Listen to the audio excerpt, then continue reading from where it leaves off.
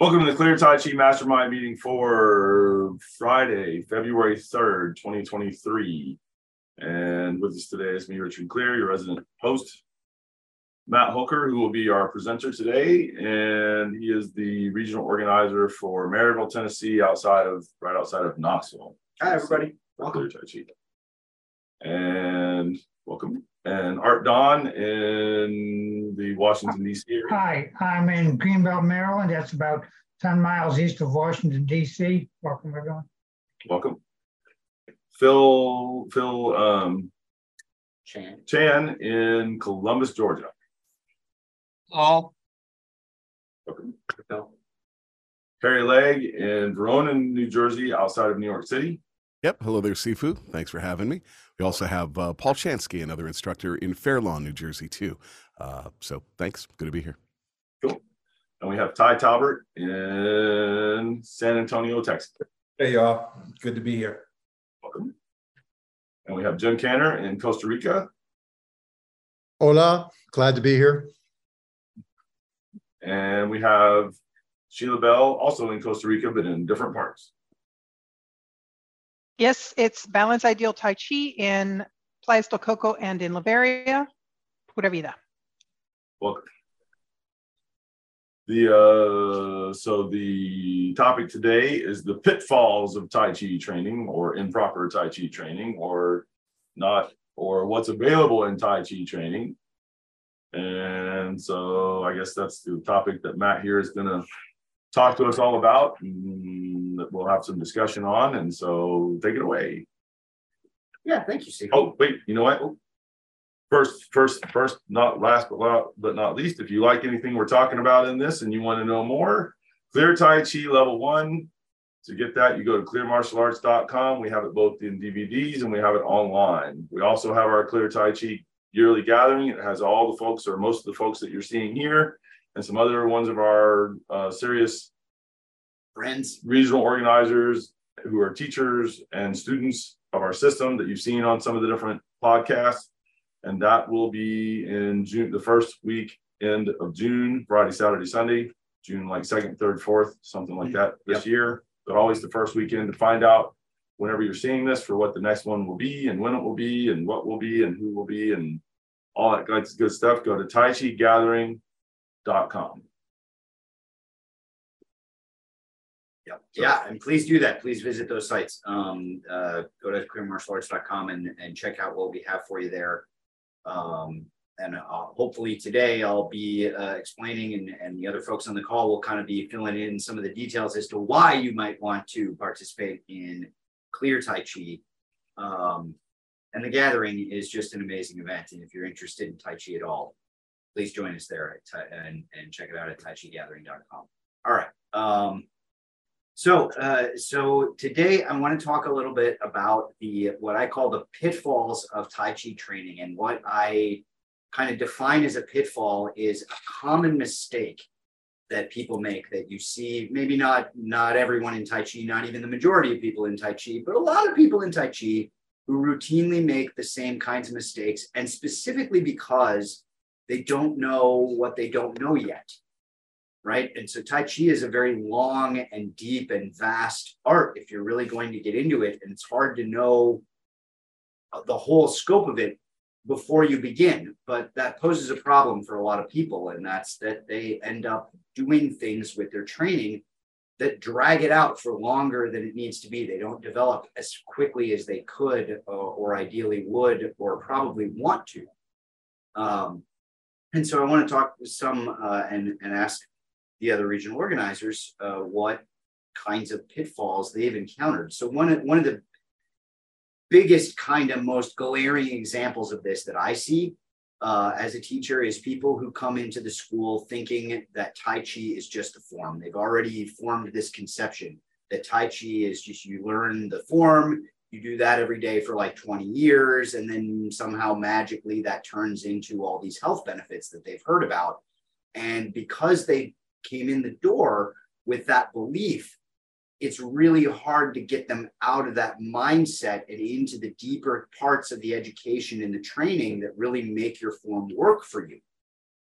And so Clear Tai Chi has ways to do that. We have a lot of ways to teach new students and kind of warm them up to the idea that there is more education and there's a lot more that's a part of the complete art of Tai Chi, and that the form is just one of those training tools.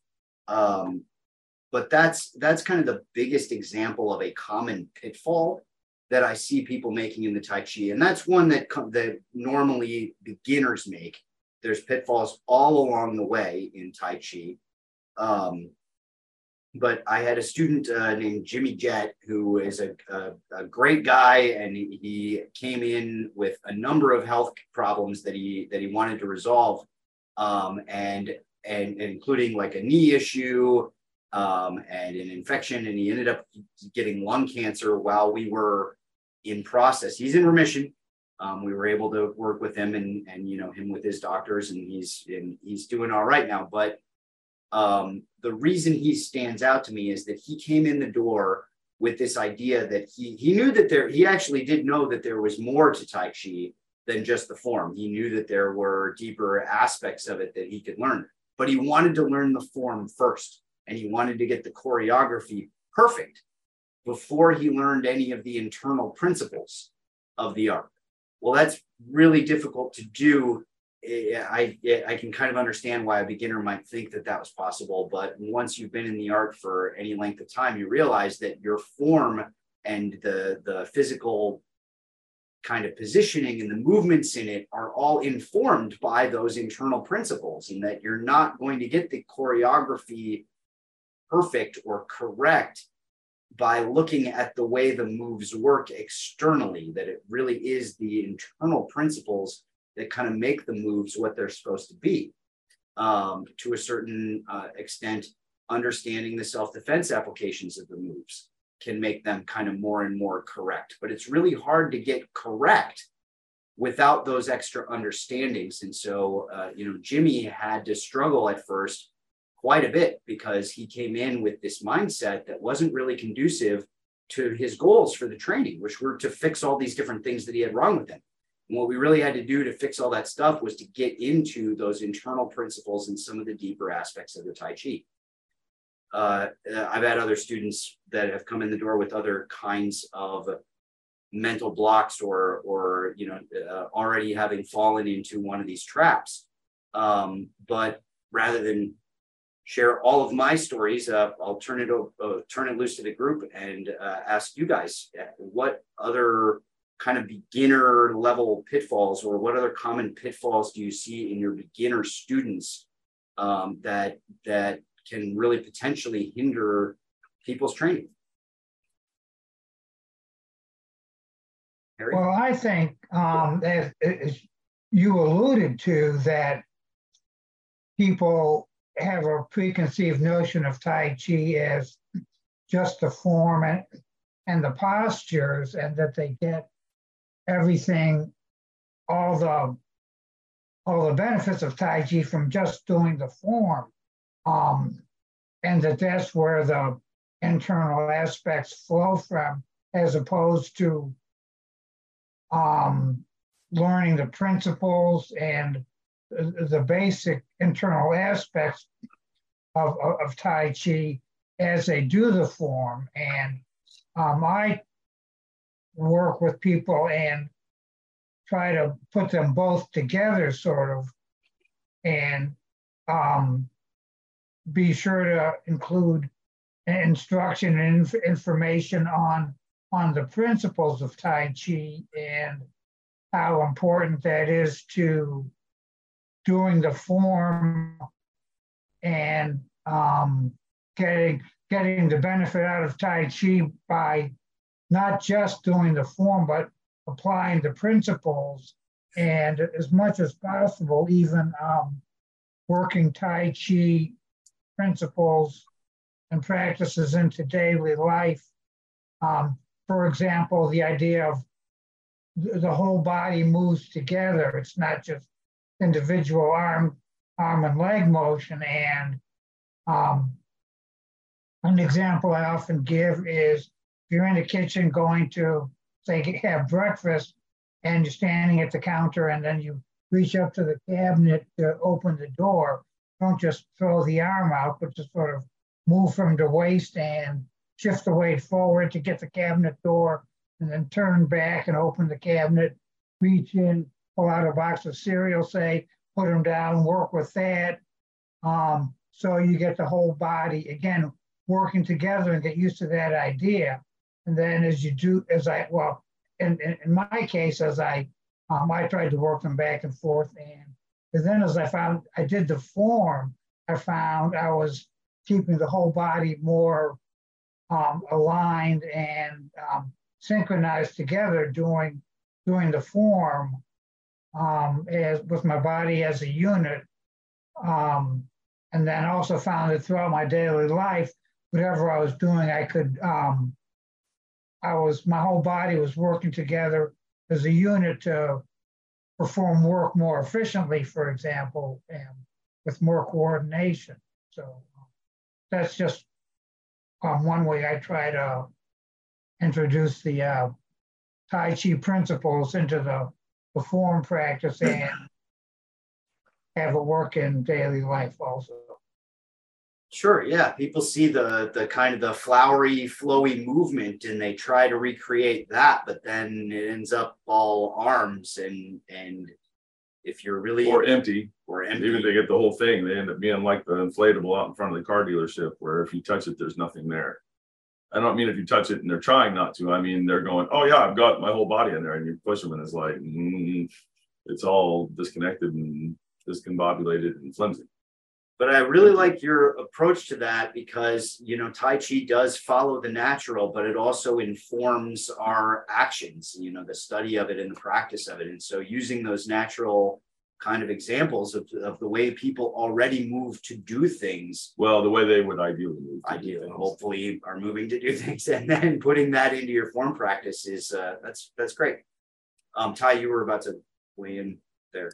No, when Sifu talked about the form being empty, is that I find a lot of my beginners who come and say, well, I'm here for the health benefits, so therefore I don't need to know applications. And so, or they'll say, well, I do know an application. Or I try to take them a little bit further and say, well, let's try to use that application. And it allows them to understand that what they were doing was empty. And if you want to get the most benefit from that form, if you spend so much time on, is that it can't be empty. It's got to actually improve upon your principles and test whether or not you actually understand those principles. So they've got to learn in applications with the form. Yeah. Harry, you were going to drive and there was something I thought. Sure. So when I have new student inquiries, and there's students that maybe know a touch about this, and they already know to ask about form and what we teach and the style and all that, one of the things that I find that I've had to explain is, sure, down the street at such and such, they're teaching the 24, there's someone teaching the 38, there's the long 108 movement form. We're teaching you up front a short form, perhaps the 13. We have an 8, we have a 13, and then we have a longer form for down the line. And I'll say to them, you might be tempted to go, wait a minute, if they're teaching the 24 or 38 and you're only going to teach me a 13, am I getting ripped off? And it's so not like that. It's about quality, not quantity. You could work our 13 movement form or posture form like crazy and really get everything that should be, or a lot of things that should be going on into it. Just quickly off the top of my head, the root, upper connection, pung, things of that sort. And you could have better Tai Chi than someone who spent 2 years just getting choreography and they've got the 108 movement form and you got a 13. But I can take that person with a 108 movement form, take my pinky and push them over while they're doing it. Meanwhile, you've got the proper body quality, because that is what a big part of what we're using that form for, is a tool to give you actual Tai Chi skill and body qualities and energies and things of that sort. And then, of course, there's push hands. Well, before you go on, in the Tai Chi Classics, it says the original Tai Chi is 13 moves. Yeah. And then there are people that are classic scholars that would argue with the semantics of that. Sure. Where it is really 13 postures and or expressions. Yeah. Sorry, go ahead. One of the other mistakes, and I love Ty brought up the applications. You absolutely must learn the applications, health or not. And I never have students rebel against that, even senior citizens. I've got 80-year-olds that love seeing the applications. Now, they're not doing them hardcore like, we might at a younger level, but it is increasing their understanding and their efficiency of body movement and posture and all that sort of stuff. That's important for health. With push hands, I can't tell you how many people that I've come across. Recently, we came across one, and I'm not going to name names, a very nice person, another instructor of like 25 years, Tai Chi practitioner, who really hadn't done any push hands to speak of. And that is so common. And when it comes down to so many people thinking Tai Chi is all about that choreography, push hands is essential to Tai Chi skill. And again, my senior citizens will push hands. We're doing clears internal push hands, where it is not that I'm going to blast you out of the ring, tournament style stuff. Now, we have some of that for those that want that, but in general, it's learning ting, your sensitivity, so that you can feel into another person, which also helps you feel into yourself. And you're going to get a better body quality. You're going to learn where you have stiffness, where you're stagnant, where you're not breathing.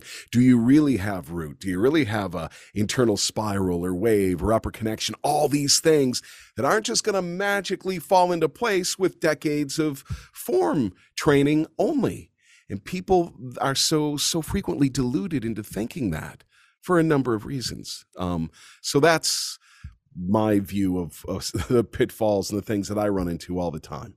And I did go to a school prior to training with Sifu Clear that was just about form, didn't do any push hands, and barely gave, really, I'm being kind to say barely, they gave no corrections or teachings on the energetics, on how to root. In fact, I remember the first time I was asked to root by another teacher, it was, all right, go ahead and root. And I went, I solidified. If you're just listening to the podcast, you can't see what I did. It's also a video podcast. You tense your whole upper body. Yeah, I tense my body. I'm like, yeah, I'm ready to go, which is the exact opposite of root. And, so it's just horrific how bad the Tai Chi was. And we encounter that a lot, and we're obviously trying to change that. Anybody else? I'll weigh in on this film. I'll weigh in last. Yeah, I'd like to share that what I've noticed, the biggest change I notice in my students from when they come in, they know nothing, they're brand new. And then when I see them really start to develop and get a lot of benefit out of their new practice is when they start to really take responsibility. Like a lot of times they'll come in the door and they think, well, I read that Tai Chi is good for you and I've got these problems. And so they want to come to class and have that fix them. And I'm like, it's not just you coming to class and what we do together. It's not just you following me.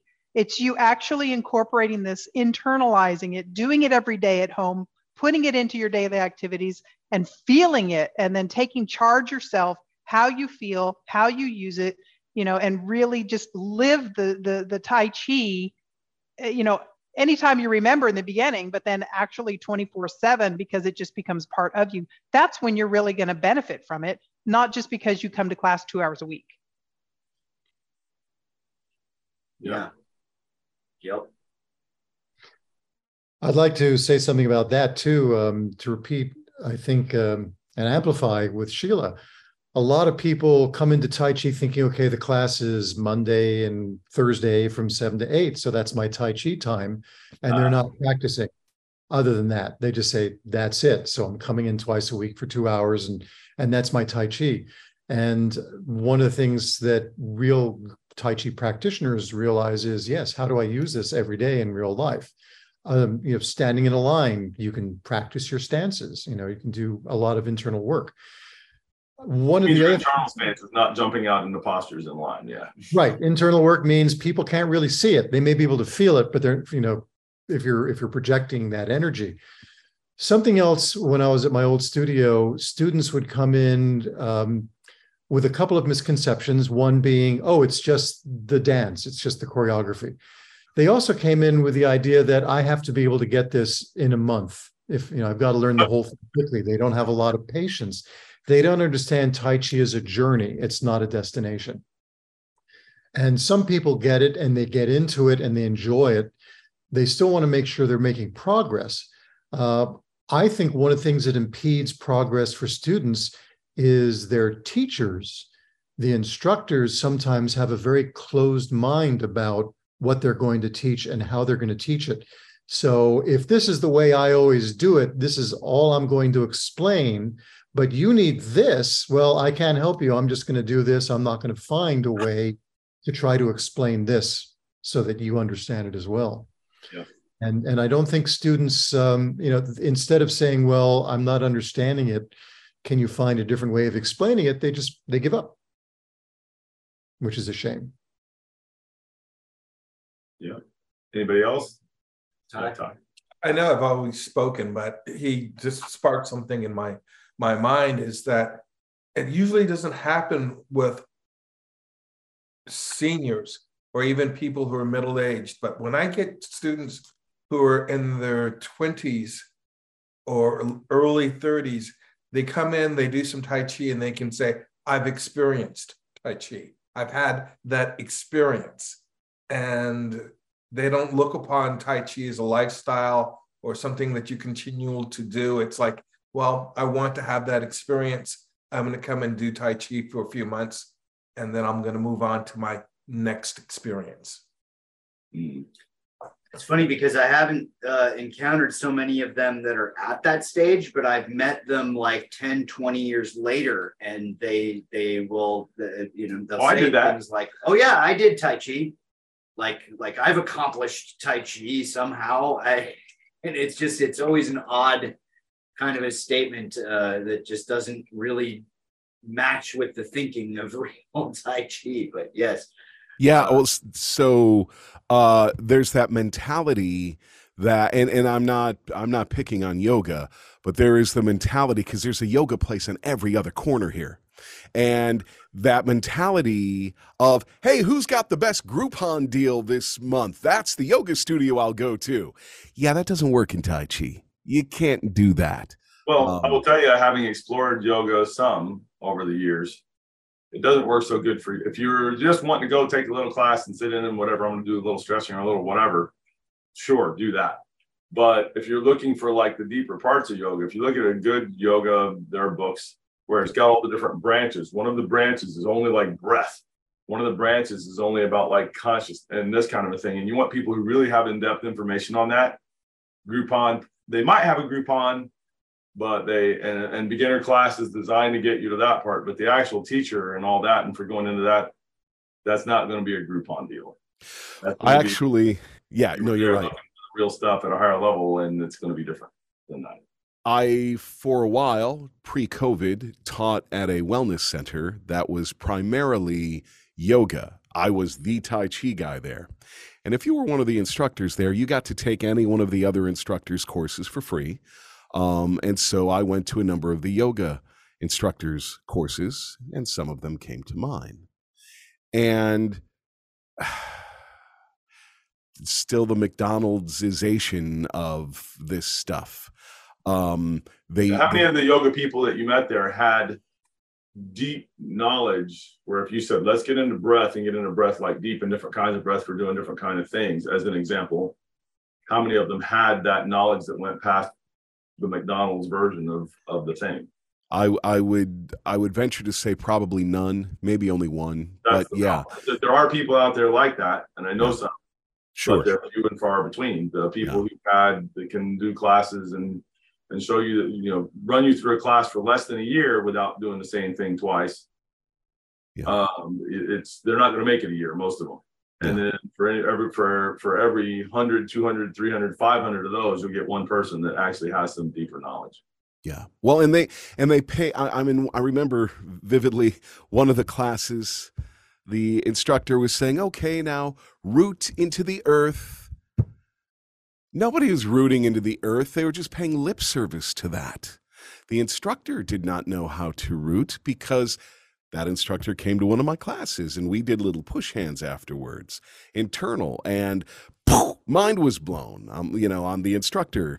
And we, okay, but that just shows the quality level of what's out there. And also when I meet people that, I've talked to about Tai Chi a bit. Well, I do yoga, and I'm part of it is me inside being, okay, I'm going to find out where they're at with this. And then part of it is just being very nice and making conversation. Oh, great. What style of yoga? And I can't tell you how often I get that blank stare. What do you mean style? I mean, Anusara, Hatha, Bikram, just as I just do yoga. And then I'm thinking, oh my gosh, yeah, they're more interested in putting on the Lululemon stretchy pants and just, spending an hour. Well, for me, it wasn't so much what style they're doing. I start talking about what branch have you really spent time in, and if they go branch, that takes it further. Yes. Wow. Yeah. So what we get in Georgia is, what branch of yoga do you teach? Oh, I teach Hatha yoga, which is like I teach the physical part with no idea of all the nuances. Yeah, right. Or they'll name it, like they'll name the yin yoga, and then you go, okay, cool, you're doing internal things. And it's like, no, that's not what they meant. That's just a name that's assigned to this set of movements and things. And it's kind of like, because there is quality yoga out there. So absolutely. It's just that it's just like so many things in the world today. You'll find a whole bunch of rapid fast food version, the McDonald's version. Where they've got 5 minutes worth and that's all they got, or mostly what they have. And then to find the other thing is a deep, thorough, long, drawn out search where there might be, there's a whole lot less people that have that for you to really get the better, deeper actual instruction, as opposed to, hey, we're just doing a little class to get you kind of stretching a little bit and some body postures. Yep. Yeah. That kind of brings up another aspect, which is, why are they doing this? Why do they want to come in for training? Because I think there are those, as some of the others have mentioned, I want to get healthy. I heard Tai Chi is good because I can't do really physical stuff. So Tai Chi is nice and slow. It's easy on the joints, et cetera, et cetera.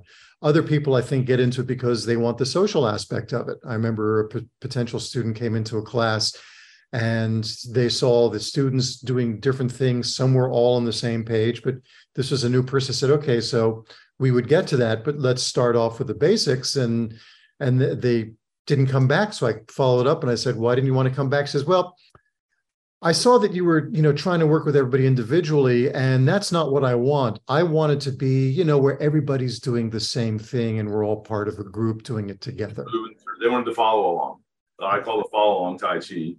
Literally, if you're doing Tai Chi full time as a school, and you don't have a couple 3 classes a week that are follow along classes, you should do that. And that's where you're doing the little presentation of some sort. Maybe you talk about a point somewhere in there and give them a break in between. But basically, it's do the form with nice music playing, and everybody follows along. And you could actually fill up a class like that for the general public, generally speaking, faster than you could any other class. The problem is you'll have people that have been there for 6 months and a year and ask them to do the form on their own, and they can't. But they're thrilled to pay you every month to come and just follow along. And as a school, ideally with the personnel, you would have some classes running like that. But then you would also do things where it's designed to get those people more interested in the deeper parts, and obviously, or if they have a need of some sort, whether that be health or otherwise, that's going to help address that need. And it's like, you might want to get into some of the deeper parts of this, since in Clear Tai Chi, all of our instructors have that. Obviously, we want to encourage people to actually do the whole art and not just to follow some moves, right? And so it wouldn't be the bigger portion of your classes. At the same time, there is a market there for that. Well, and I will also say, and this, I'm getting a little ahead of myself to say this, but the Clear Level 1 material makes it easy for teachers to have a basically follow along class that meets kind of people's expectations, typically coming in off the street, but that presents real education and that actually gets them in the spirit of what Tai Chi is and what it can do for them. you do have to, you know, be mindful of that and attentive to that as a teacher, because the curriculum just, you know, it is what it is, but it allows for that really, really well. At least that was my experience when I was teaching the beginner classes much more regularly. I know some of you, we've talked about this, but I do want to get on to our next point here, because some of you got a little into this, but I want to give you a chance to think about it a little bit more. Let me tell you about two things sorry, that I had here. I didn't weigh in yet. Was there anybody else that had anything to say first before that? Okay, so I had a guy come in that was sent by a doctor to me specifically to study, and he said, "The doctor told me I got to come here and do Tai Chi," and I said, "Why?" He said, "I don't know." I'm like, "He told you?" He said specifically from you, and I was like, "Okay, for me." And I was like, "Well, what do you got going on? What kind of things?" And he says, "Oh, like I'm a heart patient and I'm hypertense, and like he said that if I don't start doing something that's going to calm me down and cause everything to kind of be much more calmer, and like Tai Chi is going to be great for this, that I'm going to die soon." And I went, "Okay, all right, so we'll do some Tai Chi." Come out on the floor, did the first move, go up and relax and roll it like that and sink and stop. Hey, what? Oh, what? You know, this is the guy. What? He was like, "So this is because we're getting started and it's going to go faster than this, right?" I went, "Oh no, this is the fact of like we're doing that so you can get calming and that kind of a thing." But he was like, it doesn't go faster. And I said, "No, for what you need, we're actually, once you get it, we're going to even slow that down and be more placid." And it was like, I can't do this. I can't do this. "Hey, I'm sorry for wasting your time. Have this stuff and out the door." Like, okay then. So yeah, he knew the doctor was saying, "You're going to die from this," but that's what was going on. He just didn't have the thing for it. So ideally, today doing that, I would have walked him through, "Okay, let's do this even a little bit faster," and then you were still going to work on making it more placid as you're able. But the guy was just not having that at all. Anyways, so there was that one. The other one was, one day I had a guy come in who was early 20s, whatever, and he had read up on Tai Chi or looked it up and saw different things on it and was like, "There's all this stuff. Tai Chi's got these great things." And he asked me some questions, and a lot of it was things that were, for the average person who had never seen it, would sound a little more fantastic. But most of what he asked me was like, "Oh yeah, that is very doable. Whatever it is, can you touch somebody and send them flying," kind of stuff. You know, just something that's like that. Yeah, that's doable. That's doable. Okay. And of course we start, "Do you have any movements at all?" "No." "Okay, well, we'll start you with a few movements. It doesn't have to be a lot, but like 8 or 13. And then from there, we'll start really imparting that. I'll even show you as we go. Like that." And the guy said, "Okay, but here's the thing. I want the real stuff. So when you're showing me the form moves, like do it the way that you would do it." And I was like, "You really shouldn't do it the way that I would do it. It's going to make it so that you can't walk tomorrow morning when you go to get out of bed. That's been my normal experience of that. And it's going to be a problem to you. You're not going to be ready for that yet. So I don't mind training you into that and fairly quickly, but you shouldn't start there." And he was like, no, I got to have the real thing. I got to have the real thing. I got to have, and like, I want you to do it the way you would do it. If it was like it just the realest real you got. I want the real stuff. Don't pull any punches. Don't nothing." And I was like, "Man, you're not really going to be." And he was like, "No, I really only want the real thing." "All right. Okay. You sure?" And I said, "You're not, your body's going to hurt tomorrow. That's what's going to go on." And I know that sounds strange to somebody that's thinking, "Tai Chi, how is your body going to hurt?" But I went and said, "Okay, come up," sunk to the level that I'm able to sink it at, had him come down there, came around, did it through, never came back. And I know what happened. I knew from when he walked out with his legs wobbly that I'm like, tomorrow morning, this guy's going to wake up. His legs are going to be killing him. He ain't going to be able to walk. He's not going to be able to walk. And then that's it. And that's exactly what happened. So that was an interesting problem, but kind of the opposite of most of what we've experienced in both cases, sort of what you would think, right? The extreme ends of those things. Yeah. You actually reminded me of one. I will share quickly before we get on to the next bit here, but it's important for people who are listening who are thinking about doing Tai Chi, or maybe haven't started yet, but want to, because one of the things that I get a fair bit from prospective students is whatever it is they want the Tai Chi for, like there's something off that they're trying to heal or fix or whatever. Normally not normally, but a lot of times people will let that thing be what stops them from starting the Tai Chi. So like I had a lady who came in with extreme vertigo, and her big concern, she wanted the Tai Chi to help with the vertigo, but she was worried that the vertigo wouldn't let her participate in the classes. And so what she kind of wanted to do, and I talked her out of it, and she joined our classes and got a lot of benefit really, really quickly. But what she wanted to do was wait until her vertigo medication had been like resolved well enough so that she could come in and participate in the classes. And I've had people with heart conditions who are worried that, that needs to get healthier before they can start doing Tai Chi, or my knee needs to feel better before I can start doing the Tai Chi. And that is one of the almost funniest pitfalls, because that's what the Tai Chi's for, is to help you with all of those things. But it can only work if you actually start it, if you actually are doing it. No, that doesn't. Now, what he's leaving out there is that you may have to modify something that you would normally do to that person's level of being good with it and helping them, knowing that it'll get more difficult and sophisticated later, right? So that as they build into it, so you're going to meet them where they're at. It's not that you're going to go, okay, we're doing this, you're not okay for that, so hey, bend your knees deep when you're doing the Tai Chi because they've got bad knee problems, right? No, it's going to be like you're just going to take the knee and take it from a locked position to not locked.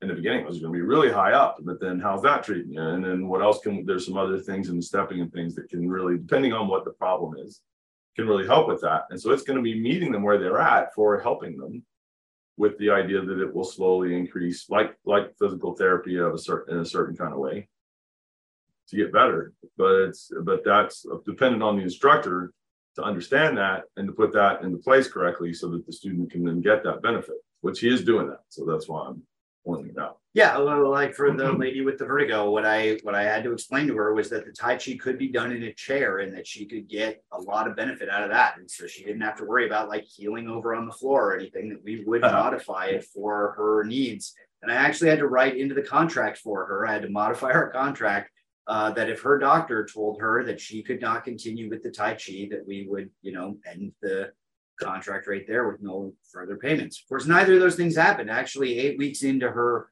program, she came back to me and said, my vertigo doctor took me off my medication and told me whatever I'm doing, I need to keep doing that.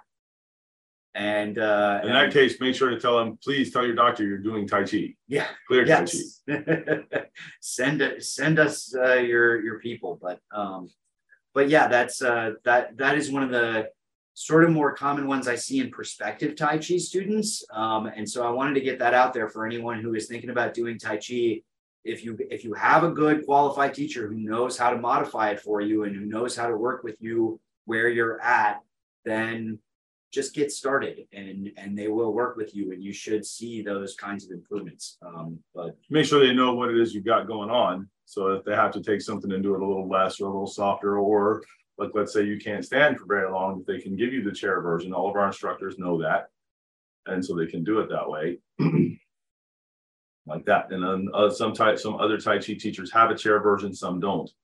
And so it depends on the teacher, but you should let them know up front what you got going on and see if they can accommodate you so that they can build you into doing it at whatever your best way you're going to be able to do it at a more, in a more advanced level of practice, but obviously starting you out at the level where they meet you where you are, and then slowly elevate that up with getting you the benefits. Mm-hmm. Yeah. All right. Phil, I saw you took. Yeah, I just want to underline what you said and that a lot of people when they start Tai Chi, they think there's only one way of doing any particular move.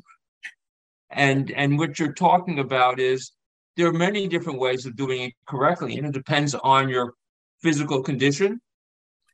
It depends on your level of skill, whether you're a beginner or very advanced.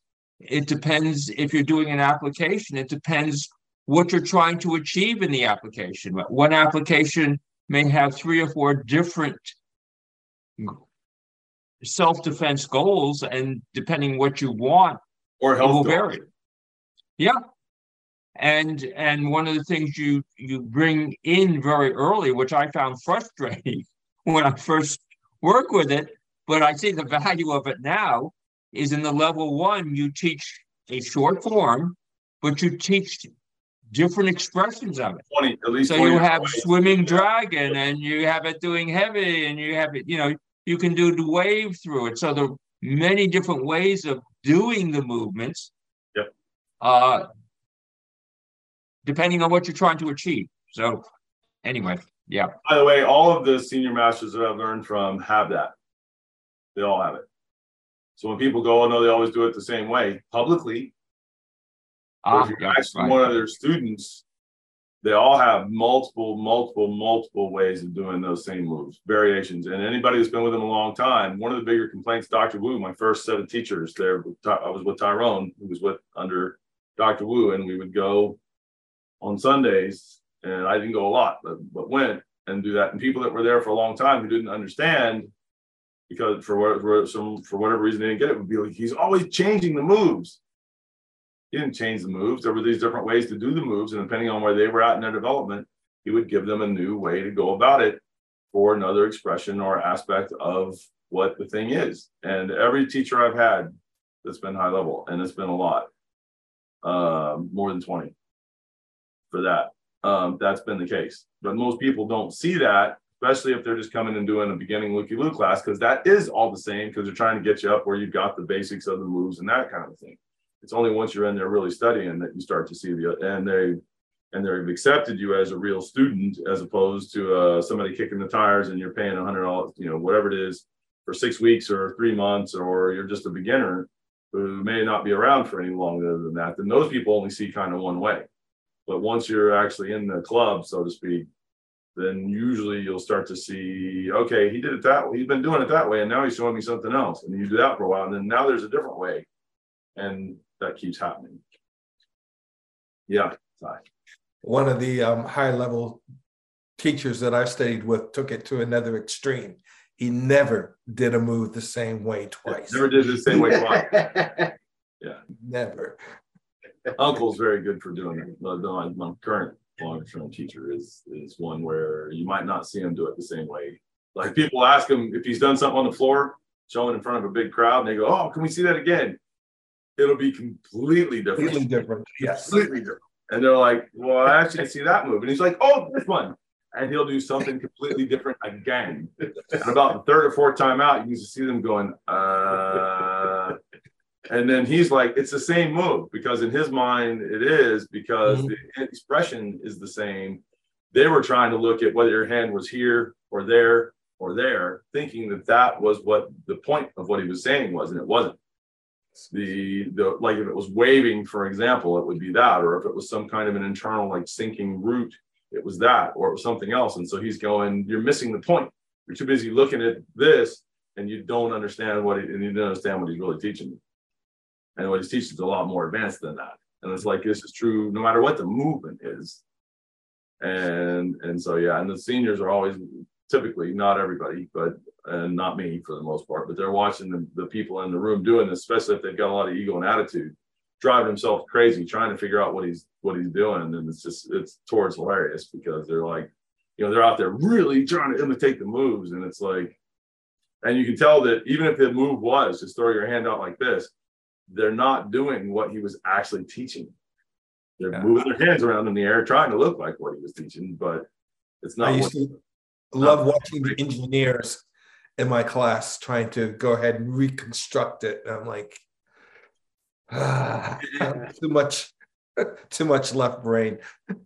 Yep. All right.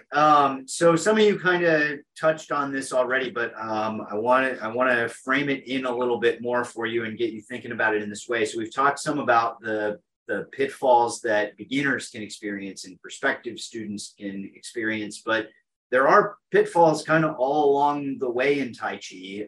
And when I really first started looking for the real stuff, I got exposed to kind of what real Tai Chi involved when I was in 5th grade, but I didn't really start looking for it until I was in my 20s. And when I started looking for it, what I met were a lot of Tai Chi students who were very proud of what they had done. And it was more than just the form. And they had some push hands training, and they had this good lineage, and they had this good teacher. And they didn't have a lot of skill to show for it, and they knew it. And what I kept hearing was, oh, but you should see my teacher. My teacher is so great. But my question always was, well, what about his students?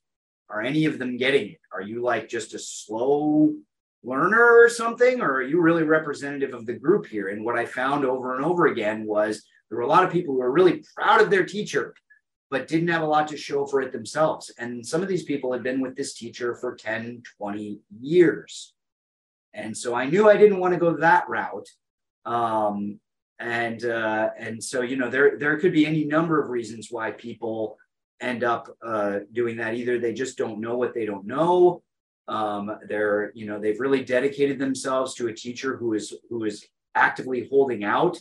Or maybe the teacher really has skill and kind of wants to impart it, but just doesn't know quite how to get it across. Like, especially in the West, if you have a Chinese teacher, there could be language barriers or cultural barriers or any number of other things that are just getting in the way of that, even with the best of intentions. Or the practice that they do is only in class and they don't practice the rest of the time. That too. That's one that can affect people. Even if the teacher's really imparting, yeah, they still got to do the work.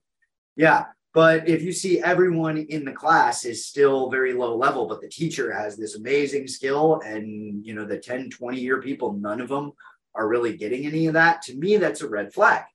And so, you know, I spent a lot of my kind of early years really searching out a quality teacher who I knew would impart the skills. And the way I did that was I looked at their students and what could they do. And that is finally what led me to Clear Tai Chi and caused me to move down here and do the training the way I do with Sifu Clear. But the point is that there are pitfalls that people can kind of fall into, that and maybe even stay in for as long as 20 years into their development. It's not just a beginner thing. And so my question for the group is, what other examples of that have you seen that have informed your training along the way? He's got 2 fingers up. Go ahead. Well, there's clearly many reasons for what you are describing here, you know, so I'll offer a couple here. One, perhaps due to cultural situations, it can be inappropriate for the student to really work with their teacher in the way that's really going to impart skill. I can tell you with Sifu Clear, while obviously there is a huge level of respect and whatnot, quite frankly, he's like, yeah, bring it on. Give me what you've got. I want to feel it. My favorite words for pushing is shove me. Yeah, right. And for anyone that has seen videos of Sifu Clear in action with his students, he doesn't mind being on video, being moved by one of his students. It is not carefully edited and crafted to make him look like God, like happens with so many others. I know better, but you know, if Sifu turns everything on, I am not moving him.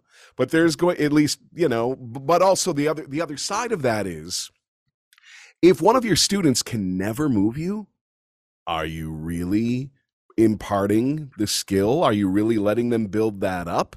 If I move Sifu, it depends what he's doing and what the situation is, of course. But if we're working on something and he's showing me and I catch him, he'll be, oh yeah, good. Do that again. And he'll adjust, or he'll change the channel or whatever, which is great. But there's no losing face on Sifu's part because one of us moved him. And it should be that way. And so the way I'll put it to you is, as a teacher, if you had somebody in preschool and you are in college, and you're going to teach them some kind of, let's say it's English, and you're going to use 3 and 4 syllable words, 5 syllable words, big words, to teach the preschooler. They're not understanding the words you're saying. Right. And so you're going to be able to semantically, word wise, be all over them, and they're not going to be able to say or do anything intelligent, mostly not be able to say or do much about it. And even when they do say something, you can still blah, blah, blah, blah, and they don't even know what you said. Yeah. And so if you're going to teach them or bring them along, what do you have to do? You're going to have to go back down to 1 and 2 syllable words that they understand, said in a way that they can understand. And then if you're having that discussion, they may say something that's brilliant or that really does trump what you said.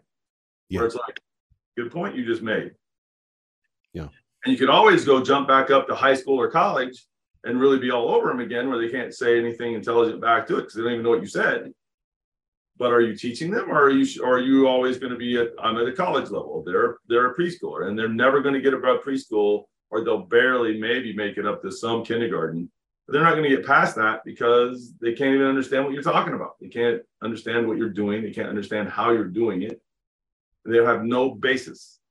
And so as a teacher, you have to go to where you have to meet the student where they are, instead of working from up here and going, well, come up here towards where I'm at. That will never happen. Right. Which is what happens with that. You have to go down there where they're at. And if you're out actually where they're at, or even just barely above where they are, they're going to catch you sometimes. That's just how that is.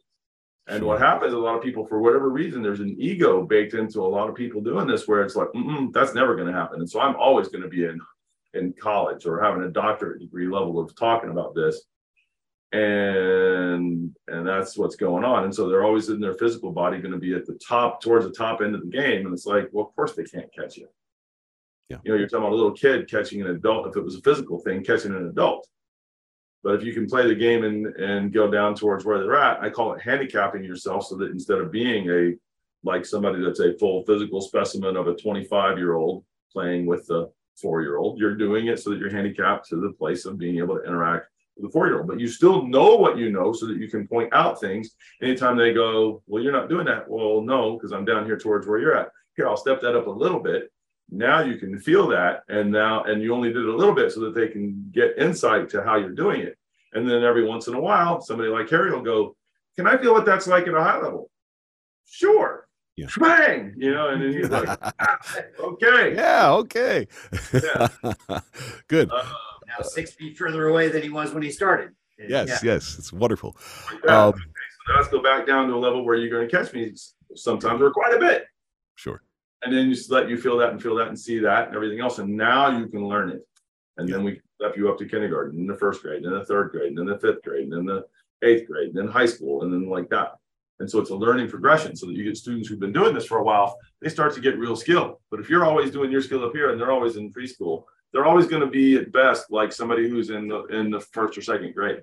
They're not going to get past that, because they don't have you're not giving them a mechanism, a method, a way. You're not giving them a way to do it. Yeah.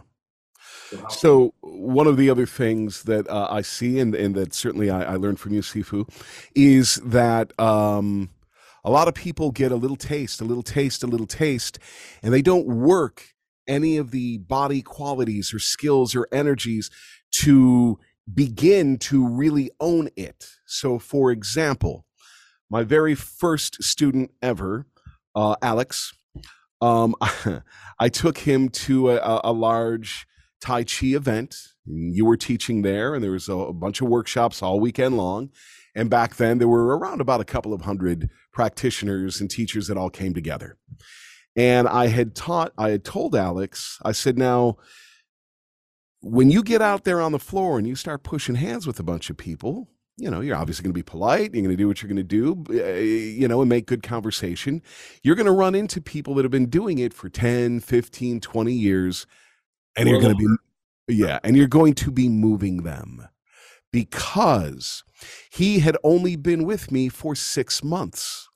What is one of the very first things we work on in Clear Tai Chi? It's root, serious root, going way down. And Alex had really worked it. And he had kind of forgotten about that conversation because I had told him that, I don't know, a few weeks before, a month before, whatever. And he comes up to me and he goes, why am I moving people? They've been doing this for over a decade. Like, well, because you got root and they don't. And I told you. So one of the things that you regularly have done for me is I would get a new, whatever it might be, skill, body quality, and you knew that you would see me, every 3 or 4 months between all the various stuff. And you would tell me, between now and the next time I see you 3 months from now, every push hands meetup you go to, every interaction, I want you working this skill like crazy. Don't go working a bunch of others. Focus on this. And when I see you in a few months, I better be feeling a difference. And so I would be, and you will talk about, well, you've got the kindergarten version of that, or now you're in high school, it goes to PhD. And I would keep coming up to, okay, well, now you're getting your bachelor's with that. You got more work to do, but that's good. And that's just a way of gauging it, and root being one of them. And so I would really work it. But I always see people, oh yeah, I can spiral, or I can this, or I can that. And they've got what I call the dribbling faucet version of that. Drip, drip, drip versus full on. Do you really own that? And I also don't think many Tai Chi practitioners and perhaps teachers don't realize, or have never felt, the full on open that faucet full blast with whatever quality it is. I don't think they realize it goes there. Well, a lot of times too, if they've been with a senior master for the thing we were talking about before, where they're always playing at a high level, they may have felt it. The teacher didn't tell them what it was, and they didn't realize what they were feeling a much more full capability of. All they knew is that they touched the person and were flying out. They don't know how it happened. Yes. They don't have any knowledge or anything to gauge by to have any clue about how to even remotely try to approach getting some of that skill. And it's not that this is true 100% of the time, but it's true a lot. Yeah. Yeah, we call that the thimbleful of skill. And if they've had some education, and if they don't have an education in it, they don't even have that. They don't even have a thimbleful. But if they've okay, I'm supposed to root, and they didn't have any good instruction or bringing them along up to the levels of what that really looks like, they'll have that, that thimbleful of root, which is great for everybody who doesn't have any, but doesn't work very well against somebody who actually understands that particular energy. And there's 36 primary energies or jings, and root is one of them. And that pitfall could be a teaching thing, but a lot of times it is an ego thing. People get a little bit of that skill and they're very proud of that accomplishment. And if they're only in a room with people with nobody else in the room has any, and they've got a little bit, it's beating them all, and so they don't feel the need to go any further with it. And they didn't realize that they been other benefits out of doing it. Right. Well, and that's an easy trap if you don't have the right attitude to fall into. I visited another Tai Chi friend out of town who brought some of his students, and I was with someone else as well. And their students looked at me and the other as if we were masters. And we know better, but compared to in the room, holy cow! And if you just let your ego get out of control, that's not going to work. It's going to be a problem. Well, to paraphrase the classics, it seems like 4 ounces seems like 1,000 pounds. Mm-hmm. Yeah, 4 ounces seems like 1,000 pounds instead of 4 ounces beats 1,000 pounds. Yeah. Yeah, Jim, you looked like you had something, Joanna, was that it, or were you going to add another comment? No, okay. Ty, were you? Yes. Okay.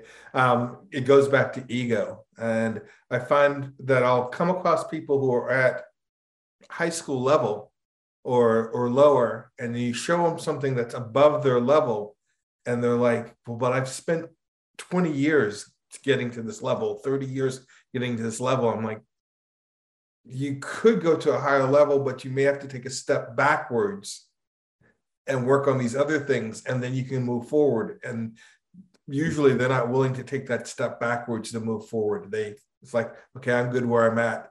I spent 20 years getting here. I'm not going to take that step backward so I can move forward. Well, I will tell you that most of the time when I've experienced that, it's been that that's not a step back. It's there's these other skill sets you don't currently have, and you're going to have to work on those if you want to take these things and go up to a higher level with it. Right. They think of it as taking a step back, and I'm like, there's not a step back. This is something you should have got. You don't have it. You know, if you left your house without your keys for your car, and you're going to take your car and go somewhere, and let's say it's a quarter of a mile hike to get from your house to your car because you're a big property or whatever. But you forgot your keys, and you realize when you get to the car, you go, nope, I'm just going to push the car down the driveway and out onto the road, or are you going to go back and get your keys? Well, it's a step back to the house. No, it's you need keys, and right now you don't have keys. I wish I had that earlier. I like that analogy a lot. Yes. One of the things Clear Tai Chi does very well is use relatable analogies, and that's mostly thanks to this guy, but that's a particularly good one. I'm going to use that. So am I. Well, I was going to, that's, if we're talking about why Clear Tai Chi is different than other Tai Chis, I think part of it is that as instructors, we all know that we've got some really good stuff we're working on, and there's so much more down the road to aspire to and to practice for. But at the same time, we love what we do and we want to share it. And I think we all get this from you, Sifu, is just, okay, if this is not working, let me do it this way. And if that's not working, let me see if I can do it this way. And maybe I'll have to get back to you, but let me explore ways to be able to share this. And I think one of the things that is very appealing to people. I'm hearing you right. You're saying we're putting time into how to convey and teach it. Yeah. Right. It's not just this is how I teach it, end the discussion. But part of that, I think, and tying in also what Ty was saying with ego, there's not just the ego of the student. I don't want to unlearn. I don't want to admit that what I've been doing for 20 years was not the correct or the best way to do it. And I have to let go of that. It's hard to do that. But I think there's also the ego of the teachers in wanting to maintain that mystic betterness than their students, and there's a number of reasons why they're hiding the information, and that is one of the common ones. Yeah, they start teaching everybody, they worry everybody's going to catch up to where they're at, and then and then they're getting, if it's pushing, that they're getting pushed and owned by people who put in more time and effort than they have. Right. And one of the things I love about the Clear teachers is that it's like, oh, let's do this. I'm not going to hide anything. If I'm not going to show you something, it's because you're not ready for it. It's not because I'm not going to give it to you. It's just when you're ready for it, then we'll do it. And I think that's a really, really important distinction in the school, in the Clear method, as compared to a lot of other teachers that I've experienced. Yeah, a couple of things for me in my own development. When I hit about 10 years of really having it, where I had put in a minimum of 15 hours a week, that was a slow week, where I put in 15 hours of training time. And on other ones, I put in probably 4 hours a day on the average anyways. And when I hit the 10-year mark of that and realized where I was at compared to anybody else who's putting hands on, I was like, start doing the work to catch up to me. And I was still working. So I knew that I was going to keep going. Well, now I've been doing that I'm at about the 40, well, I started in 76, but even if we count Tai Chi from first Tai Chi stuff from 1979, we're still talking about 44 years, give or take, 45 years worth, just as an average there from when I started studying initially. And at 45 years out and doing that, it's like, if you take the rest, for most people, if you take the rest of your life and you start hitting it like you're on a treadmill, you'll stand a chance of catching up to me right about the time I'm on my deathbed, if I get to do that. Otherwise, you're never going to catch up to me. So please, by all means, do this. And I'm shoveling it, trying to be careful that I don't overwhelm people, but do this. And it makes the difference there, because I've got no reason to hold out, because if you start going on the treadmill like every day going, it'll be years and years and years and years and years before you can catch up to what I've been doing for the last 40 plus. And so I have none of the worries about somebody catching up to me that some of these folks have. The senior masters most of them don't have that problem either, for the same kind of a reason. But then there's this thing about loyalty to your senior students and keeping the tradition. And also when you're passing it to your kids, making sure that they can pick up from where you left off and keep making it's about the money and all these other things. And for me, it's been, if it's somebody new that comes along and jumps in there and they start hitting it, and let's say most of the people that you see on these calls with us are the senior students, and they go, well, they might catch up. And at that point, what my discussion with my senior student is, what are you doing? What do you mean they're going to catch up to you? You've been doing this for 10 or 12 years already? Seriously? And if you keep doing it, they're not going to catch up to you. They have to be training more than you, more often than you, with more dedication than you, with understanding. And they have to be doing all of it to catch up to you. And that's if you sat still where you're at now. So they're going to be 10 years further along. Let's say they do that, and you're going to be 10 years further along. They still shouldn't have caught up to you. And if they're worried that they are, that isn't about them and what they're being taught now. That's about you. And that's where the problem needs to be addressed, or the thing that needs to be fixed is that. And it'd be different if it was being held out, being doled out really slow, and not really being made available and all that kind of thing. But it is. So I don't even understand. And with the art, if the art was like 3 years and you could really have the whole thing, really, really through and through, I'd be like, oh, I get it. It's just not that long for anybody who's really dedicating to it. But Tai Chi is got a lot. It's deep. There's a lot to it. There's a lot to do with it. It's almost, most of it is like really super cool, like really neat stuff, intellectually stimulating and physically stimulating and spiritually, a certain aspect of spirit stimulating and all those things. And it's got depth, real like 25 plus years of real dedicated study and work in it kind of depth, minimum, right? And so what is going on with all that? And I have to think that it's all about money, and people, not everybody, but a certain large segment of the population, more today than used to be, they're just lazy. And, why would somebody do that? It's called, you make plenty of money if you're really doing it and really teaching it. And that will continue. Just like there's gymnastics schools, and gymnastics have been part of our culture for how long now? Since before World War II, more 100 years, right? And there's money in it. Still, you still run gymnastics classes and teach, because people, and I'm using that as an example. Of course, that's little kids, but any skill, basket weaving. If somebody offered basket weaving classes, and that's the one I always use for the joke, but there are people, including possibly me, who would take that class if it was really something about skillful work and all that. You're never going to run out of people to teach it to unless everybody in their home was doing it and everybody was teaching it to their kids. That happens with almost nothing in the society as it exists today. And especially not with something that's as sophisticated as Tai Chi, Tai Chi Chuan. It doesn't happen with English or math. We get it in grade school. So I'm not worried about people overtaking it and making it so that we can't make a living doing it. I think that part's easy. And then the other part is, if we're all training to be the best that we can be, I don't worry about somebody who's 40 something years behind, or even in the case of most of you, 10 or more years behind. I'm not worried about them catching up to you. If you're worried about them catching up to you, like I said, it's not about what they're doing or not doing. That's about what you're doing or not doing. Jim, you've had your hand up for a bit. Yeah, I was going to say you triggered something that I wanted to address, which is one of the questions that students should have when they start Tai Chi is, am I getting the real stuff? Am I getting the real Tai Chi and not just the choreography? And Sifu, you brought up something very, very interesting. I think if you can tell that you're getting real Tai Chi training, because if you work it for an hour or you work it for 4 hours, after 4 hours, you're going to see a big difference.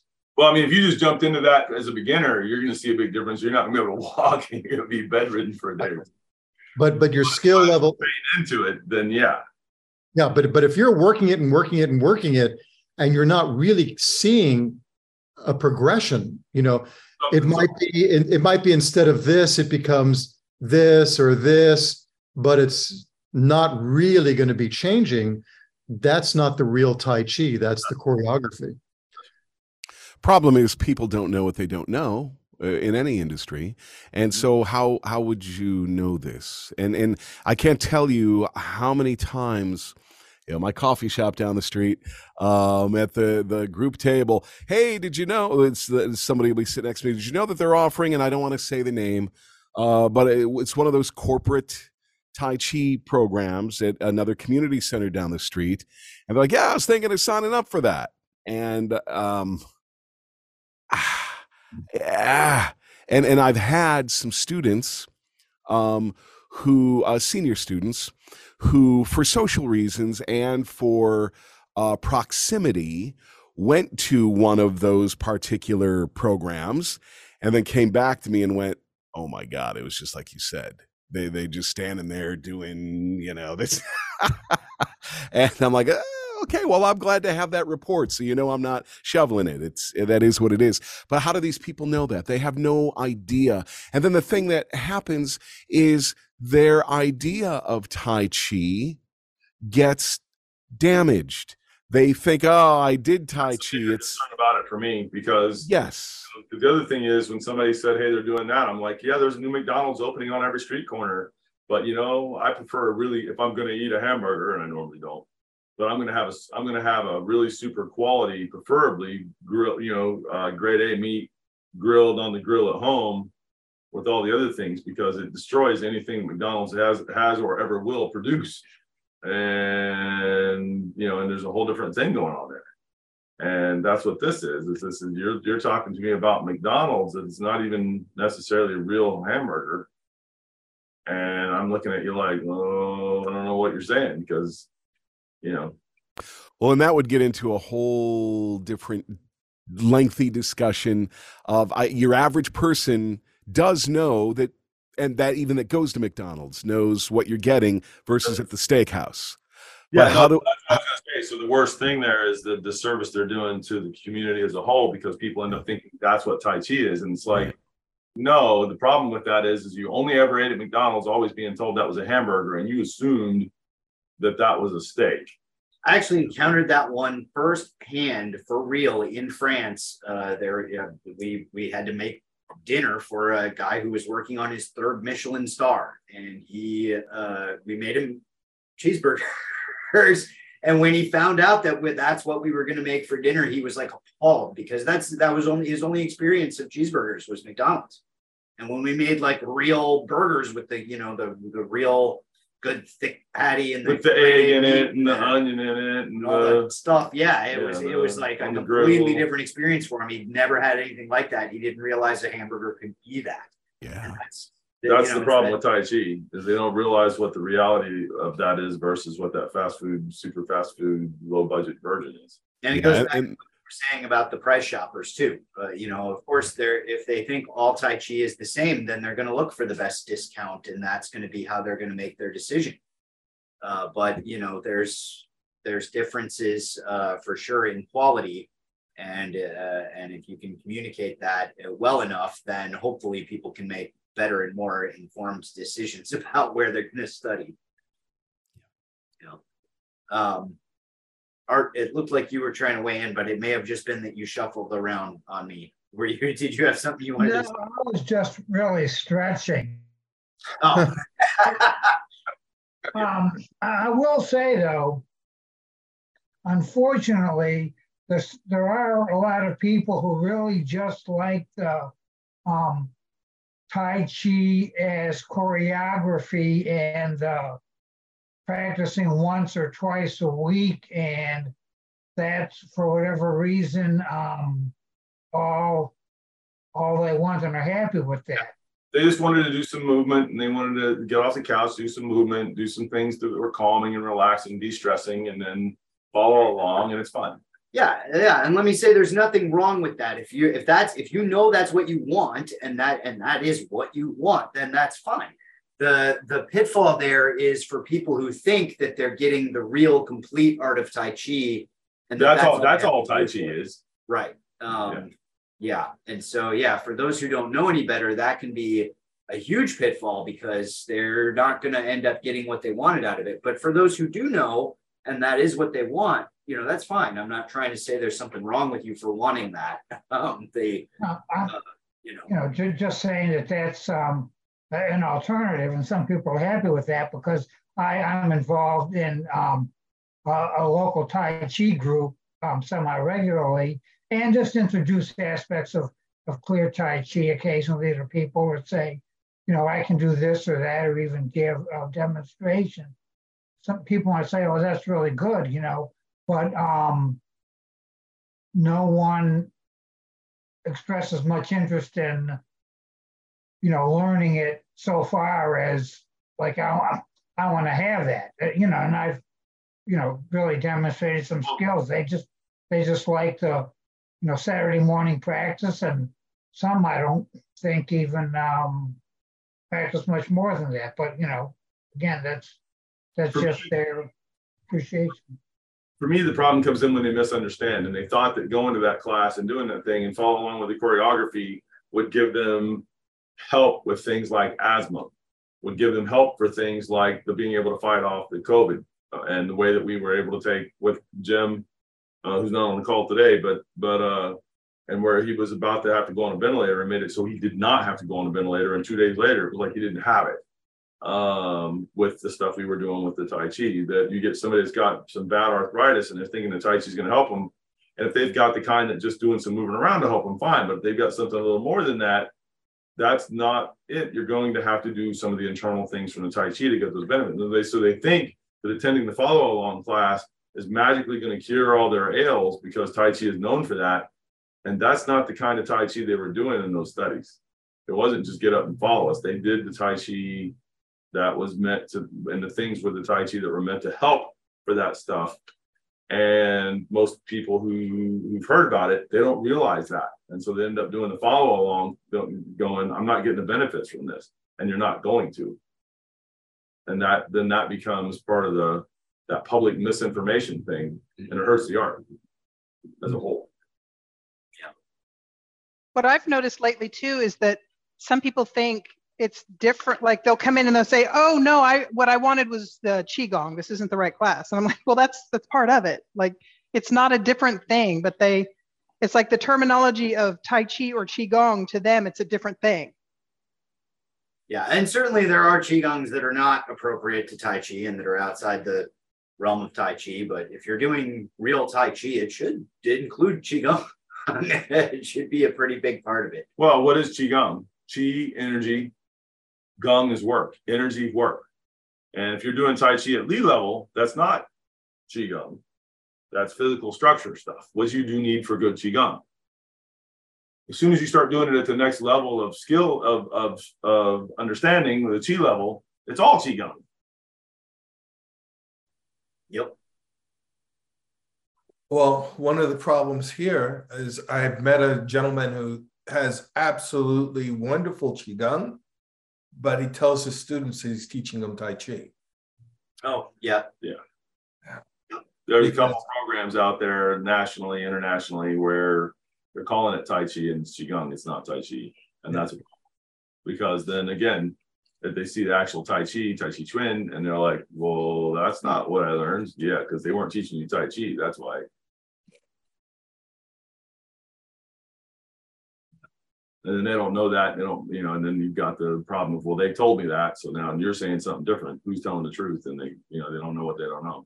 And for that kind of thing, what I'll usually do is, okay, so you're familiar with the different families of Tai Chi, Yang and Wu and Chen at all. Sometimes they don't know that. And it's like, well, so the worldwide, there's, you know, and you give them some background there and you go, now here's some Wu style. You can pull up your phone these days, YouTube. There's some Yang stylists. There are some Wu stylists. There are some Chen stylists. None of that looks like what you were learning, does it?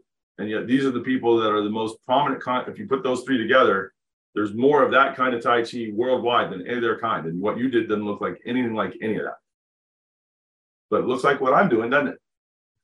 At least some, enough, comparatively. Mm. And why that is because this is Tai Chi. That's not Tai Chi. They told you it was, I get that. But it's something else. And Qigong is great. You know, so it's not like it's a slap to what they did. It's just that they mislabeled it, hoping that they would catch a different segment of the market, because more people in America are familiar with Tai Chi than they are Qigong. Or when I say familiar, they've seen it on TV and have, oh, that's Tai Chi. You know, they know it by, they see somebody moving slow, doing the stuff, whether it's Tai Chi or not. And they go, that's Tai Chi. You say Qigong, and they're like, what? So it's got more name recognition, and so they're using that to promote the other thing when they really ought to call it what it is, but it comes with the problems of now they got to explain to people what they're doing. Why do that when you can mislead a lot more people the other way? Yikes. Well, so you've kind of been weighing in as we go, but do you have any examples or anything else you're going to share of the kind of the longer term pitfalls or the No, just the one that comes to mind was that there was a lady here that was teaching the Tai Chi that is the Qigong that's masquerading as Tai Chi, and it's not very good Qigong either, and it doesn't even do what it says it's supposed to do. And we had two different situations with that. The first one was that there was a student of mine that knew these three ladies that were interested in Tai Chi, he said. And I was like, tell them to come in and check out a couple free, like 2 weeks of free classes. We kept having that interaction. They kept not coming. And I finally said, well, tell them that I'll charge them like half price if they decided something they want to do or whatever. And he did that. And finally, I said, tell them I'll teach them for free. So it just kept going, kept going, kept going. And then he came back and said, okay, now I know what the real problem was. They had done the Tai Chi with this other person, had got no benefits of it of any kind whatsoever. And what they told him is they said, this Tai Chi is crap. You couldn't pay me to come to the classes. I don't know why you've been bugging us about this.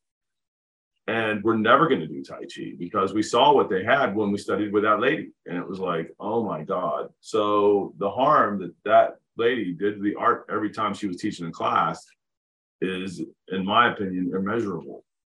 And there's a whole bunch of people doing that. And so that's a scarier thing to me for that. Don't judge your Tai Chi by its cover.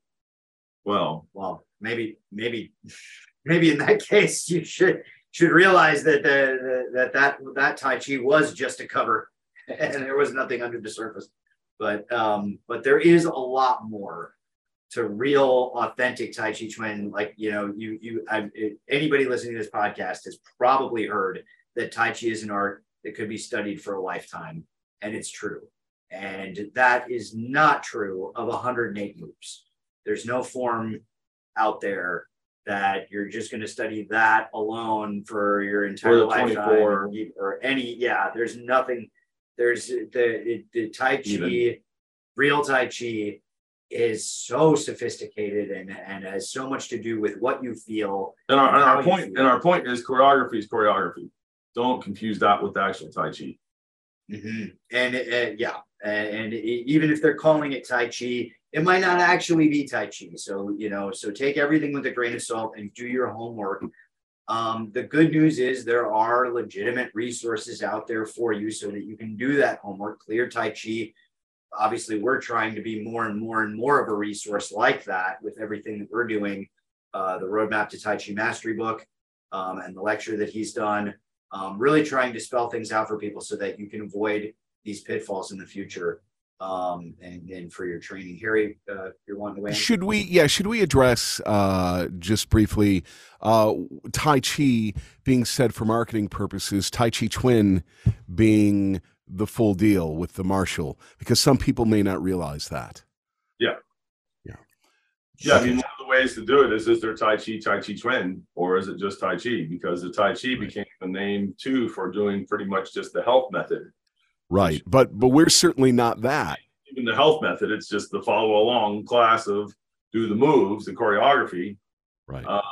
And like that. And the Tai Chi Chuan, which it is a martial art, that doesn't mean there's a super heavy emphasis on the martial in the beginning, but it is a martial art and a complete one with strikes and grapples and pressure point striking and with defensive counter grapples and defenses against strikes and the whole thing all the way through. And it doesn't look like MMA because one of the biggest differences there is that if you go, hey, we're going to do some kind of a sport competition, even extreme, like most people wouldn't want to be in that because it's too harsh, sport competition. There's a difference between that and real self-defense. Real self-defense, as long as you can, even if you're not in the best of shape and you can walk half a block, you can do defense, you can defend yourself. But that is different than having a fist fight with somebody, or even a kickboxing, grappling fist fight with somebody. That's a competition. All you got to do to win in self-defense is go, hey, if I go, I quit, I'm out, and you walk out of there, this fight's over. And in MMA, you can absolutely do that. And it would be smart self-defense. It would be poor MMA. But for a self-defense situation, unfortunately, you do that most of the time. If they were attacking you, that fight's not over. The good news is they have to get to you. They have to be able to do something to you. And there's all kinds of stuff you can do that's self-defense, including run them over with your car, including, if you're in a car and they're attacking you like that, or you manage to get in your car and they're in front of you, that's bad MMA. That will never fly in MMA. But self-defense wise, you might have a problem if you ran them over, and you could have shown that you could have just driven off, by the way. I'm not a lawyer. I'm not giving you legal advice. But what I'm saying is real self-defense involves a lot of things that are not just slugging it out with somebody. It's, did you live through it? Are you okay? Are you going to, reasonably, physically, mentally, spiritually, these kinds of things. And what did it involve to do that? And most of the time, even older folks can really defend themselves. It's a matter of learning how. Tai Chi does this very well. And then if you were younger and stronger and fit for MMA, and then wanted to use Tai Chi principles and put the time and effort into the study, it'll work that way too. It's not, in my opinion, overly meant for that, but it is doable. Problem is, most people, by the time they start getting into Tai Chi Chuan far enough to have that, they're already over the hill for what most people who are in, you get exceptions in MMA, somebody who's 40 plus fighting in there, but that's not the average age. Average age is like 22 or something, 23, 24, because that's the age where you can afford to go in there and slug it out and be grappling like a man, all these things and be okay. But you start getting 40, 50, 60 years old, you might be a physical specimen and minded enough that you're doing that, but most people are not. So simple. And so Tai Chi Chuan is the actual art. It is the whole thing, not just the parts. And if it's Tai Chi, it might have a bunch of the things in terms of level of ability, both the physical or the Li and the Qi level and the mind or the Yi level and the Jings and the other things. But quite commonly, if they have those other things, it probably really is Tai Chi Chuan. Yang style Tai Chi really is, if it's Yang style family members being taught by them in their style and their system, it is Tai Chi Chuan. The same thing is true for Chen style, more noticeably usually than the others. The same thing is true for Wu style. The same thing is true for Wudong style. The same thing is true for most of the ones that you can go and that there's a bunch of. But just because you see Yang style Tai Chi on the door or Wu style Tai Chi on the door does not mean they are teaching Tai Chi Chuan the complete art. Yeah, they might just know the form. Buyer beware. Right. Well, benefits and the health benefits and everything else, but not know them. Mm-hmm. Well, and also like for us, clear Tai Chi. So that don't assume that we don't have the full thing as well. That just makes it easy for people in today's modern world. They haven't really heard Tai Chi Chuan. They've heard Tai Chi. So that's part of the marketing side of that. So you would have, as a potential student, you have questions to ask your school or the potential teacher. And we've been careful about this, as you guys all here know, and anybody who's listening that's been watching us for a while, been careful to make sure to keep a quality control, that I don't let people continue in our system that are like, I'm just going to teach the form and then that's it. And that's all everybody's ever going to get. I'm like, okay, you need to go study somewhere else and do not call that clear Tai Chi, because it's not. Because we are doing the whole art. Yeah, Tai.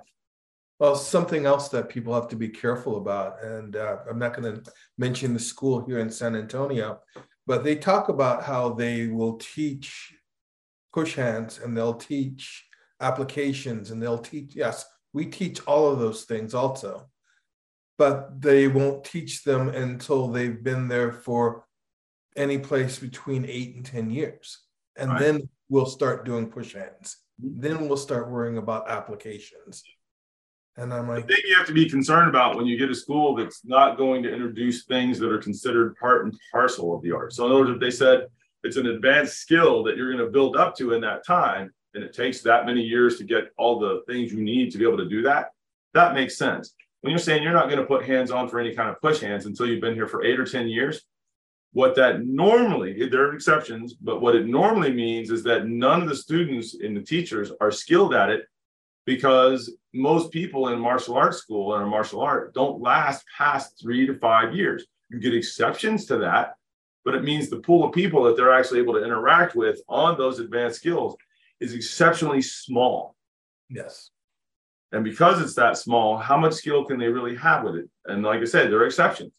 But the common thing is their skill is very, very low, because most of the time they're doing whatever the beginner's first couple years, 3 years of instruction are doing. So what you've seen with mine is that if you've been with me for 2 or 3 years, really doing it, you've got the Qigong healing for yourself, Gong healing for others. You've got all of the basic skills with the 20 different ways to do the Tai Chi at that level of doing it. That's the first 6 months, 6 to 9 months, right? That you've got things that are intermediate that you've been pushing since you might not have pushed for the first 6 weeks to 3 months, but after that, you're pushing regularly. And if you've been with me 2 or 3 years, you probably have level 1 push hands, and then more, if I can help it. You've also got at least level 2, which has, by most people's standards, advanced stuff in it. Not high level for our standards, but by most people's Tai Chi standards, that's like senior, that's like high level stuff. And part of the reason for that for me is I want people who've got skill to play with. And then even if they don't have the skill of it yet, they have the understanding of it, and they know what they're doing to build the skill of it. Because now you can do that and everybody's able to play and everybody's level is going to go up. But if it was like, hey, you got to be here 10 years before you learn the first part of that, everybody, including my skill level, would stay low. And so and that's, yeah. So that's what happens. That means even your teachers, normally your teachers, they don't have enough time hands-on with people who have any skill. Harry, where are you trying I was just going to interject. Frankly, there's stuff in your level 1 that for most is considered high level, even though we know better. Yes. Yeah. Yeah, we get that a lot. We host workshops regularly, and we have people come in from out of town who have been Tai Chi students for somewhere for 10, 15, 20 years, and they'll interact with some of our first and second year students and say, how do your people have this? Well, the first thing they'll be like, oh man, skill? How long have you been doing it? Right. About a year. A year. And then their eyes cross, and then they come to me with like their brain melting out of their ear, and they say, how do your students getting this crazy skill in such a short period of time? And it really is, the curriculum is structured for that. And so I was, we're running a little short on time. I was going to actually pose this question to the group, but you all in your various ways have actually answered it throughout the course of the discussion. So instead, I'm just going to kind of wrap up and talk about how Clear Tai Chi as a system. Jim? Yeah, I just want to say something quickly. One of the ways to find out, are you going to get it quickly, is find out at what point am I going to learn this? Am I going to have to test up to a certain colored sash or belt level before I start learning it? And I think that's going to be sort of an indicator or a red flag that, yeah, you're probably not really going to get it here. Well, you ask them what the normal amount of time is to test out of that. So like if ours, they said, well, in order to get that, you'd be in our intermediate program, which means you have to test out a level 1. And say, how long does that take? Average student, 6 months. 6 months, or so. Okay, so I'll be here 6 months doing these basics, and then I'm going to get that other stuff. Yeah. And so that's not so bad, or even if it was 9 months or a year. But if it's like, oh, first you got to do white belt, what you're talking about, white belt, green belt, brown belt, the 10 belts, how long does that take the average student? About 5 to 10 years. That's when I get to learn that stuff. That's a long time, depending on what they're asking about. That's a long time. All right. Well, I'm sure we could go on endlessly, but we do not have endless time. So let me quick wrap this up. So how does Clear Tai Chi as a system help us avoid these pitfalls? And like I said, I was going to pose this to the group, but you all have kind of answered it.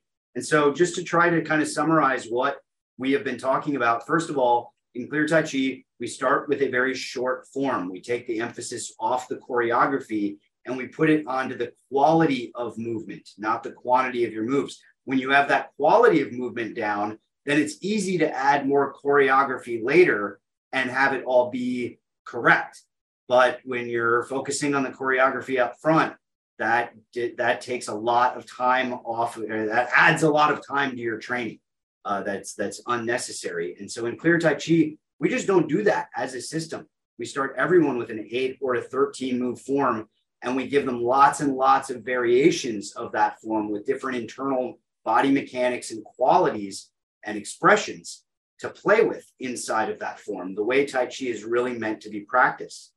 We do have applications, specific self-defense martial applications for each of the moves.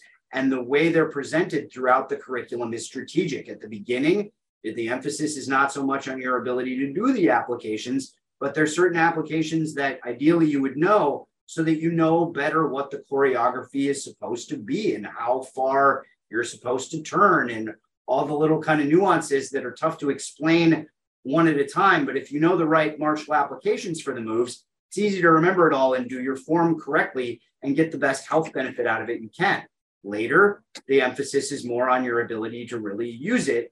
And then that speaks to your internal qualities. Are your principles right? Is your power correct? Are you really up and down correctly? Are you really balanced and centered correctly? And if you're not, then you're not going to be able to use your self-defense applications. And so it becomes a really great check for your internal power. And it keeps going that way. That's not just true of the applications. That's true of all of the material and all of the curriculum as you go up the ladder in the Clear Tai Chi system.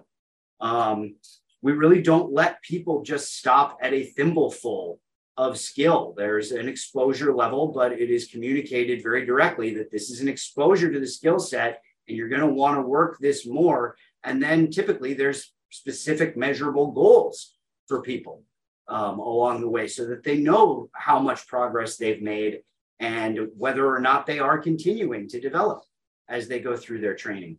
And then really the last thing that got touched on is that we do have this built in, at least in our live instructors and in the organizational element of it that way. We have a built-in sort of quality control on our teachers. And what that really comes down to is, are our teachers committed to their students' development? And everybody in the organization, everyone who has remained a teacher in Clear Tai Chi, that is true, that they are 100% committed to their students' development, because that's how we measure our success. That's how we measure our progress. And so just as a culture, Clear Tai Chi is really all about spreading the art in that way and getting the real complete art of Tai Chi in the hands of more people. And so I point all of that out because you can join us either by finding one of these wonderful regional organizers or a Clear Tai Chi member school near you and joining classes, or if there's not one available, you can check out clearmartialarts.com and get all of the level 1 curriculum that has been designed specifically to help people avoid these pitfalls and get a maximum amount of Tai Chi skill in as short as period of time as possible. Like he said, our level 1 program typically takes new students about 6 months, but we regularly have people coming in from other schools asking us how our level 1 students got 20 years worth of skill in such a short period of time. It's because we help you navigate all those pitfalls so you don't step in any. And there's more to it than just that, but that's one of the biggest benefits of the Clear Tai Chi program, is that it has been really carefully thought out from beginning to end to make sure that you really get the skills. So please, if you're interested in Tai Chi, if you've been looking for a good school, a good teacher, check us out online, check and see if there's a regional organizer in your area. But if not, don't fret, because the complete Clear Tai Chi curriculum is available online at clearmartialarts.com. And you can come and put hands on. You can come and put hands on and get a firsthand feel of everything at the Tai Chi Gathering in June. TaiChiGathering.com for that one. And we're looking forward to it already. We were looking forward to it like the week after the last one ended. So so please make the time, check us out online and come and join us if you can, and get hands on with all these great folks that are weighing in on these calls for us. So that's my 2 cents. Everybody hang out for a second when we turn it off there, and we'll. Anybody had anything to add or wrap up with? No. All right. Well, thank you for joining us, everybody. Appreciate it, and we'll end the recording here. Great topic, Matt. Thank you. Yeah, thank you, Matt. Good.